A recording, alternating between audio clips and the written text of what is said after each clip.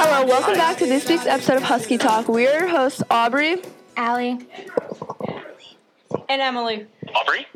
Aubrey, Allie, and Emily. And today we are interviewing Iditarod finisher Aaron Peck. Hi, Aaron. How are you? I'm doing good. Welcome to the show, and thank you for taking the time out of your day to be here with us. Oh, you're very welcome.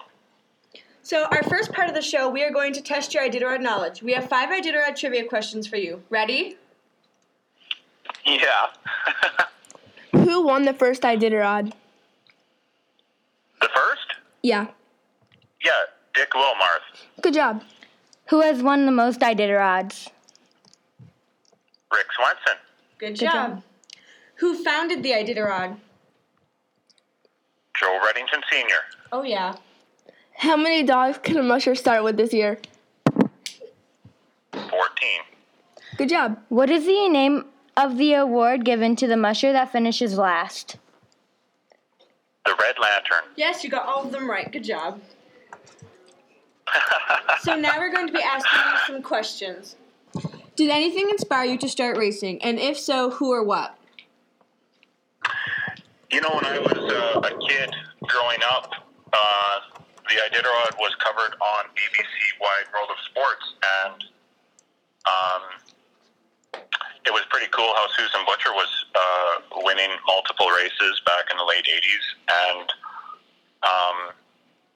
the competition, I guess there was Martin Booster was definitely somebody I saw to look up to just by following the race. He was seemed to, show really good sportsmanship and good dog care. That's when I was a kid growing up, so that inspired me. That's cool. Can you tell us how you prepared for this year's race? How I prepared? Well, it was very challenging. In hindsight, I did not prepare well enough, and it was a lot of, I have training. I was training in Yellowknife, Northwest Territories for most of the season, but then I did part of my final training in Grand Prairie, Alberta, where I live, and then we have to travel all the way to Alaska. So it was challenging to prepare the dogs properly, given the logistics of where I live. That's cool. Talk to us about what your strategy was for this year's race. My strategy, with every musher considers very seriously their running and resting ratio, not only for the whole race, but especially in the first couple days of the race, the first 2 days of the race, you have to really think hard about how you're going to, how much you're going to rest your dogs, how long to run them. So my strategy was kind of somewhere in the middle. I wasn't going to overrun. I wanted to make sure we had enough rest.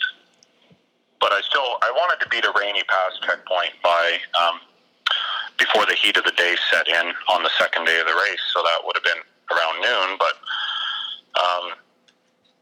so I did. I just balanced the running and resting accordingly. It was a really warm race too, so I didn't go as far on the first run as I normally would have, but in hindsight, you look back and you second guess all these decisions and probably do something different next year. Yeah, well, you did a good job. Oh, well, thank you. We tried our best, but it was challenging for my team dealing with the warm weather. We trained in a lot of minus 30 degree temperature this year, and when we got to Alaska, it was plus. It was really warm, and that took its toll on my team, I believe. Yeah. Are you happy with your placement in this year's race? I'm proud that we finished. We overcame, the fact that we were down to 7 dogs in Grayling, which was really early to be down to 7 dogs. It looked pretty certain that several times that we were going to have to scratch from the race, but we held on to finish. So I'm proud that we finished, but overall, I'm not happy with our placement. I really feel the talent in the team was capable of placing higher. We had hopes of being in the top 20 for sure, but that didn't happen. So I see. Can you tell us what you felt when you got the Herbie Nyakapuck Award? Oh, that was really funny because I didn't expect that. That was a real surprise. And I am really honored to get the award. And but I actually was talking to my wife at the time when they were presenting the award, and then I heard my name called, and I'm like, what? And I've always known about the Herbie Nyakapuck Award, but I had drawn a blank for the reason for the award. And so when I went up on stage, I felt a little caught off guard because, yeah, it was a surprise. And for, the Herbie Nyakapuck Award is about, just good attitude and being jovial on the trail and smiling and being polite to the checkers, because that's what Herbie Nyakapuck was known for, and that's why the award is there, because he had such a wonderful attitude out there in all the years he's an Iditarod legend. And so I was really honored to receive that award. I didn't feel deserving, though, because, in times during the race when it was really difficult for me, I didn't feel like I was being, I guess I was being polite and courteous and kind, but I sometimes didn't feel that way inside. When you're down to 7 dogs and you think your race is going to be over and you feel more like crying than you do smiling. It was, that was a surprise to get that award. And I'm really honored to have received it, so it means a lot to me. Yeah, you really deserved it. Thank you. Are you thinking about doing the Iditarod next year? I would love to run the Iditarod again next year. I would like to get back on, I hope they run the northern route. I haven't run the northern route since my first Iditarod way back in the year 2000. So to see a new trail that I'm not as familiar with. And to continue our pursuit of being competitive in the race. I really feel we've got a lot to offer, and we've got really good dogs that are capable of running near the front of the race. But obviously I need to do a better job in preparing them. Yeah. And then executing the race, of course, once you're in the race. So there's a lot to improve on, and I just, definitely want to come back. But it all depends on the financial side of it. Is really challenging to recruit sponsorships, and it's a very expensive project to pursue. So we have to consider all things, and so I would say yes, I want to be there, but what you want and what is reality don't always align. So we'll have to see. Well, we hope to see you out there. Yeah, I hope so too. Yeah, are you going to do anything different to prepare? Different? Absolutely, yeah, I have in mind. I think I think it's in the nature of a lot of the Iditarod mushers to examine and re-examine decisions they made, and they want, all of us want to do it better the next time, even if you're second place, right? So it's like, what can I do different next year to improve? So for me, I will focus on building maybe more speed in the team and bring maybe I think if the team is trained, to move at a slightly faster pace, choose dogs that can do that, but also just put them through more challenging tests before the race, and just keep them. They almost need to be into a groove before they start the race. Oftentimes in Iditarod teams, it takes them 300 miles to figure out what's going on. And for the dogs, for them to adjust to the schedule. And so that was my case this year. I think I need to be running the dogs more aggressively before the race. So I'll do that next year, different for sure. Yeah. We heard you used to work that for... makes sense. Yeah. We heard you used to work for Martin Buser. I did. Yeah, when I was 18 years old, I made a bold move and had the encouragement of my parents, and they felt you're not going to run the Iditarod living in Ontario. You need to go to Alaska. And so I connected with Martin Buser, and the timing was perfect to be able to come up and be a handler for Martin. So I worked for Martin for 2 years as a dog handler, and on the second year I got to run his yearlings in the Iditarod. So and those yearlings that I ran in the 2000 Iditarod, they were born the summer that I arrived in Alaska. So that was a lot of fun. I raised them from puppies, and then got to run them in their first Iditarod. So it was an awesome experience for me at a young age. So I was 20 years old when I ran my first race. That's really cool. Can you talk to us about how working with Martin Buser helped you prepare for the Iditarod? Well, it's amazing how it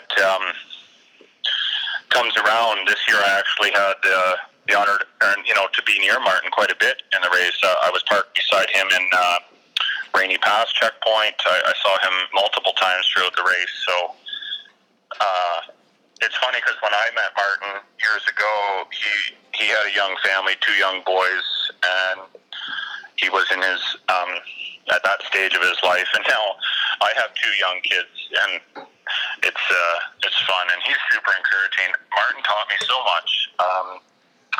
His attitude of just a no quit attitude, believing in yourself to overcome adversity, just really positive. And his dog care was incredible, and so the habits I learned from Martin when I was young, I still hold on to many of those habits to this day. Things have changed. I personalized a lot of things over the years, but I think it's important to learn good habits. And that's what I learned working for Martin was good habits, like good routine and good dog care practices, and just really loving the dogs for each individual dog,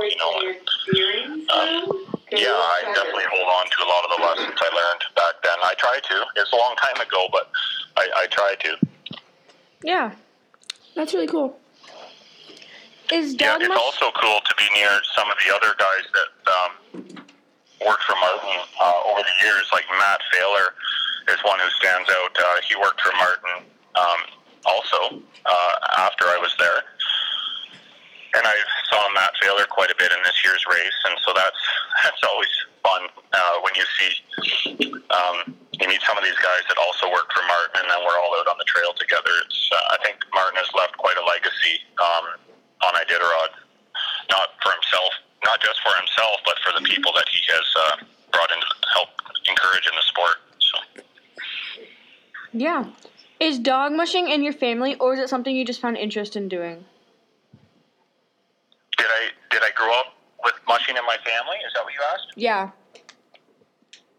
Yeah, so I grew up on a little hobby farm. There was lots of animals around, but there was no sled dogs. And it was my keen interest in sled dogs. I was lucky enough to have parents that encouraged me to follow my passion. And so I was only 13 years old when I got my first group of dogs. They were an old group of dogs from a musher who was not wanting to take care of them anymore. And so no, it's not like my parents had dogs and I grew up into it. I started it on my own. They just encouraged me. And so I started running my own dogs when I was 13 years old, and I haven't looked back. And it's been pretty cool, yeah. So they've always supported me. And without their support, I wouldn't have been able to, it would have been a very different life path for me. Yeah. Nice. Do you operate your own dog kennel? Oh, I Well, we have our sled dogs, Elevation Sled Dogs. We do long distance racing, and we also do sled dog tours. This year we were operating sled dog tours in Yellowknife, Northwest Territories. And we also have a dog boarding kennel called Elevation Dogs, and that's our business at home, and we board pet dogs for people. And so, yeah, at any given time we can have 100 dogs on our property. So, How many dogs do you have right now at this point? I own 70 dogs, and that takes into account probably 10 oldies, dogs that are retired that are just loafing around, and they don't run anymore. So, maybe 60 dogs left after that, but then currently we have 8 puppies.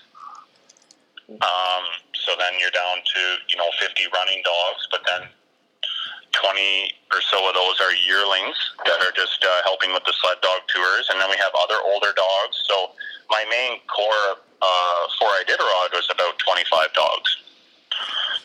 So it takes, when you have the young dogs and the old dogs, and then all the dogs in their prime, it adds up to 70, which most mushers can understand that. It just doesn't take long to add up, but they all play a role. They all play a role in the sled dog operation. The older dogs teach the younger dogs, and we really cherish and value the older dogs that don't work anymore.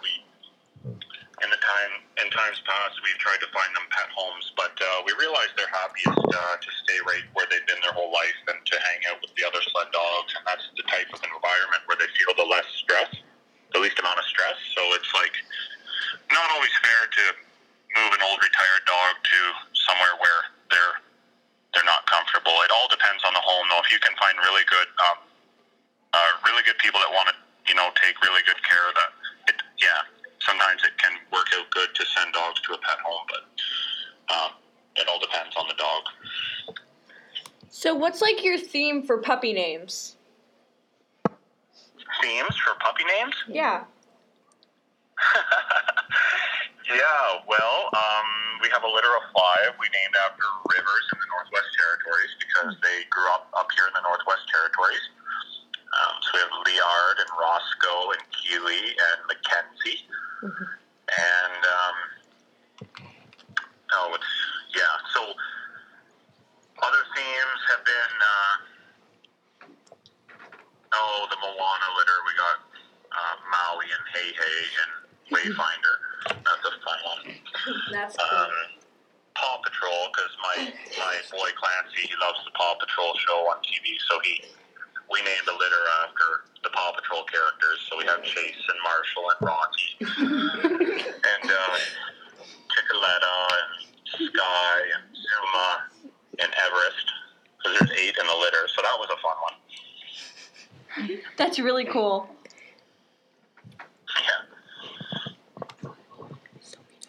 Yeah. So we know that 3 females finished in the top 10 this year.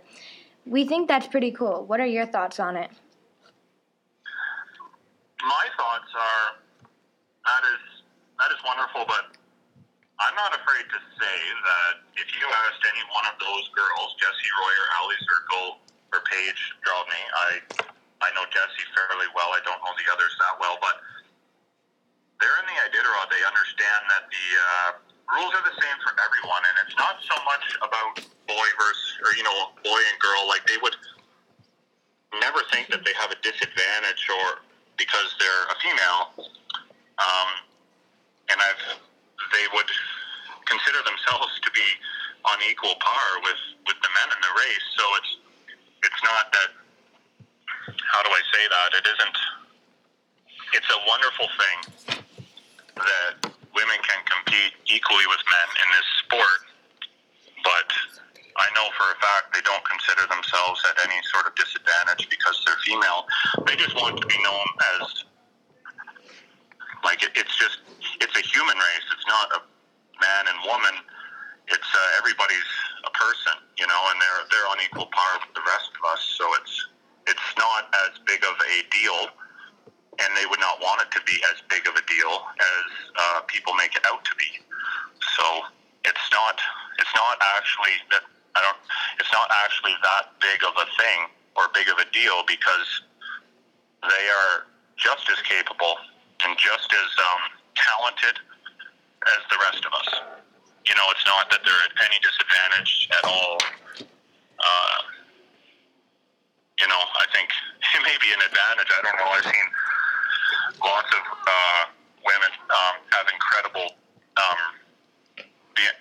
ability to go without sleep. I know my wife, for example, can go all night driving, not blinking. You know, and I'm over there falling asleep. It's like I've seen that with other women too. So it's hard. I don't really see it as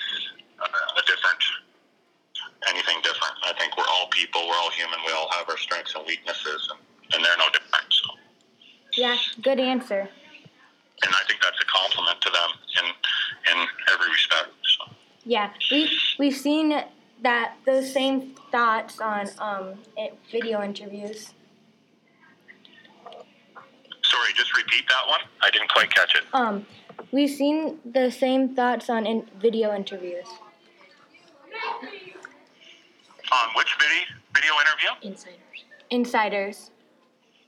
On the Iditarod website, And they interview some of the mushers, and they have the same thoughts that it should be. There's no difference. They're male and female. oh, okay. So you've heard those same thoughts from other mushers? Yeah.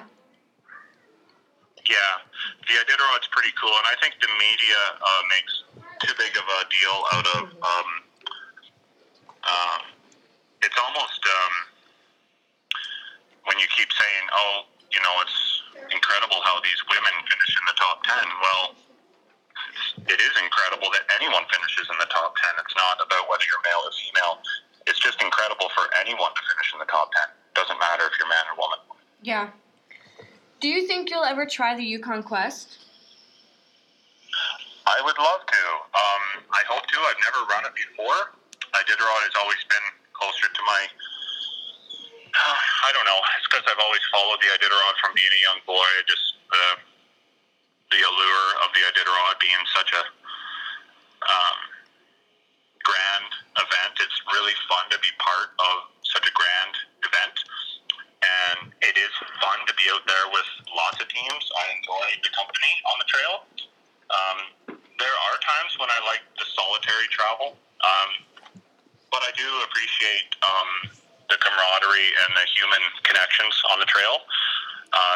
So on the Iditarod, you see way more mushers and teams, and there's way more checkpoints, so you meet more people. You meet more veterinarians, you meet more volunteers and checkers, and then local people that live in the villages, because there's so many villages that you go through, and you meet these local people, and it's really cool. And the quest can be a solitary travel. I've known people that have run the quest, and they didn't see another dog team for 800 miles. So it's a different kind of challenge. And some people really enjoy that. They don't want to be near other people.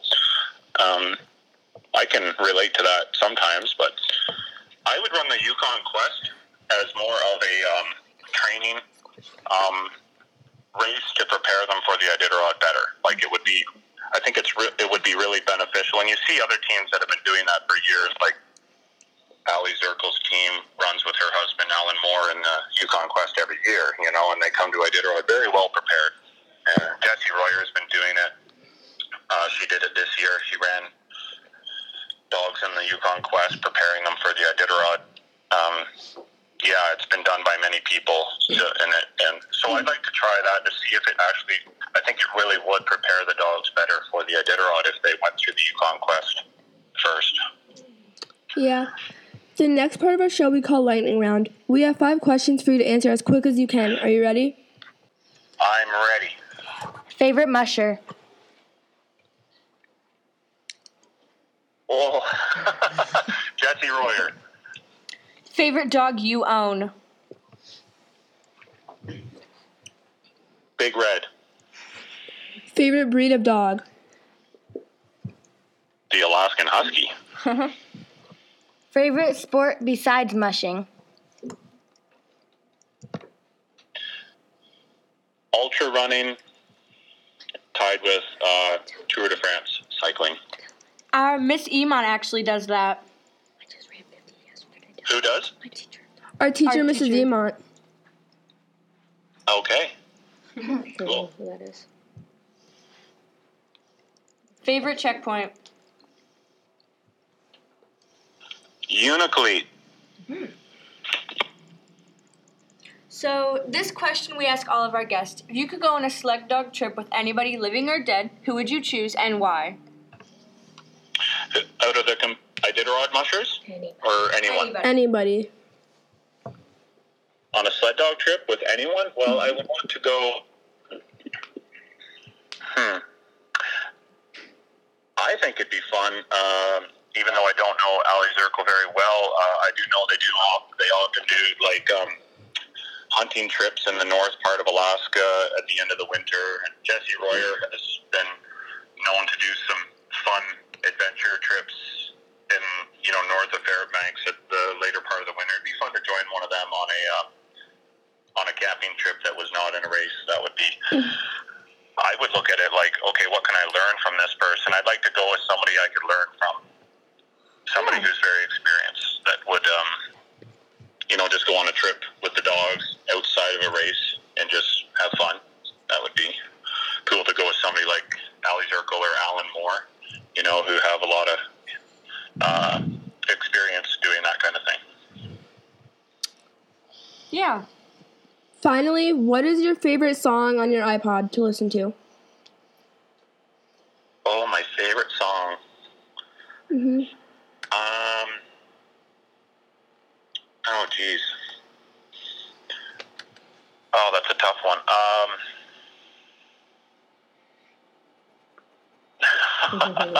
Again, I'm drawing a blank here. Because trying to think what songs has to be a mellow song. Anything that's too upbeat or too heavy metal, I can't stand it. I'm just trying to. I don't have one for you. I'm sorry. That's okay. Maybe Country Roads, John Denver. I think that would. That's a song. Country Roads by John Denver for sure, because that's a song that's special to me and my family. It's a song that my boy Clancy really loves, and we sing it together a lot. So whenever I hear it, especially when I'm out there on the trail alone, it takes me back home with my family, and so that is a little. It's kind of an emotional moment when I hear that song. So. Yeah, that's really cool. Thank you so much, Aaron, for being on our show this week, and we hope to see you in the Iditarod next year. Okay, well, hey, it was my pleasure. I think it's so cool that you girls are doing this. And where do we find your podcast? Like, is it on iTunes? You can find it on iTunes. And we'll share you the link. Okay, and what's it called again? Husky Talk. Husky Talk. Husky Talk on iTunes, okay. Yeah, we'll be sure to I'm send going you to the look for link. it, and I want to listen to the other ones you've done with other mushers. Always looking for little tidbits of information that help me learn, and it's really awesome you girls are doing this. I'm really proud of you. That's so good, and thanks for considering me and being in touch. Appreciate it. Thank you. Special thanks to our guest, Aaron Peck, for being on our show this week. Subscribe to us on iTunes and tune in next week. We would also like to give credit to Hobo Jim for our theme song, the Iditarod Trail song. Now enjoy a clip from Aaron's favorite song, Take Me Home, Country Roads by John Denver.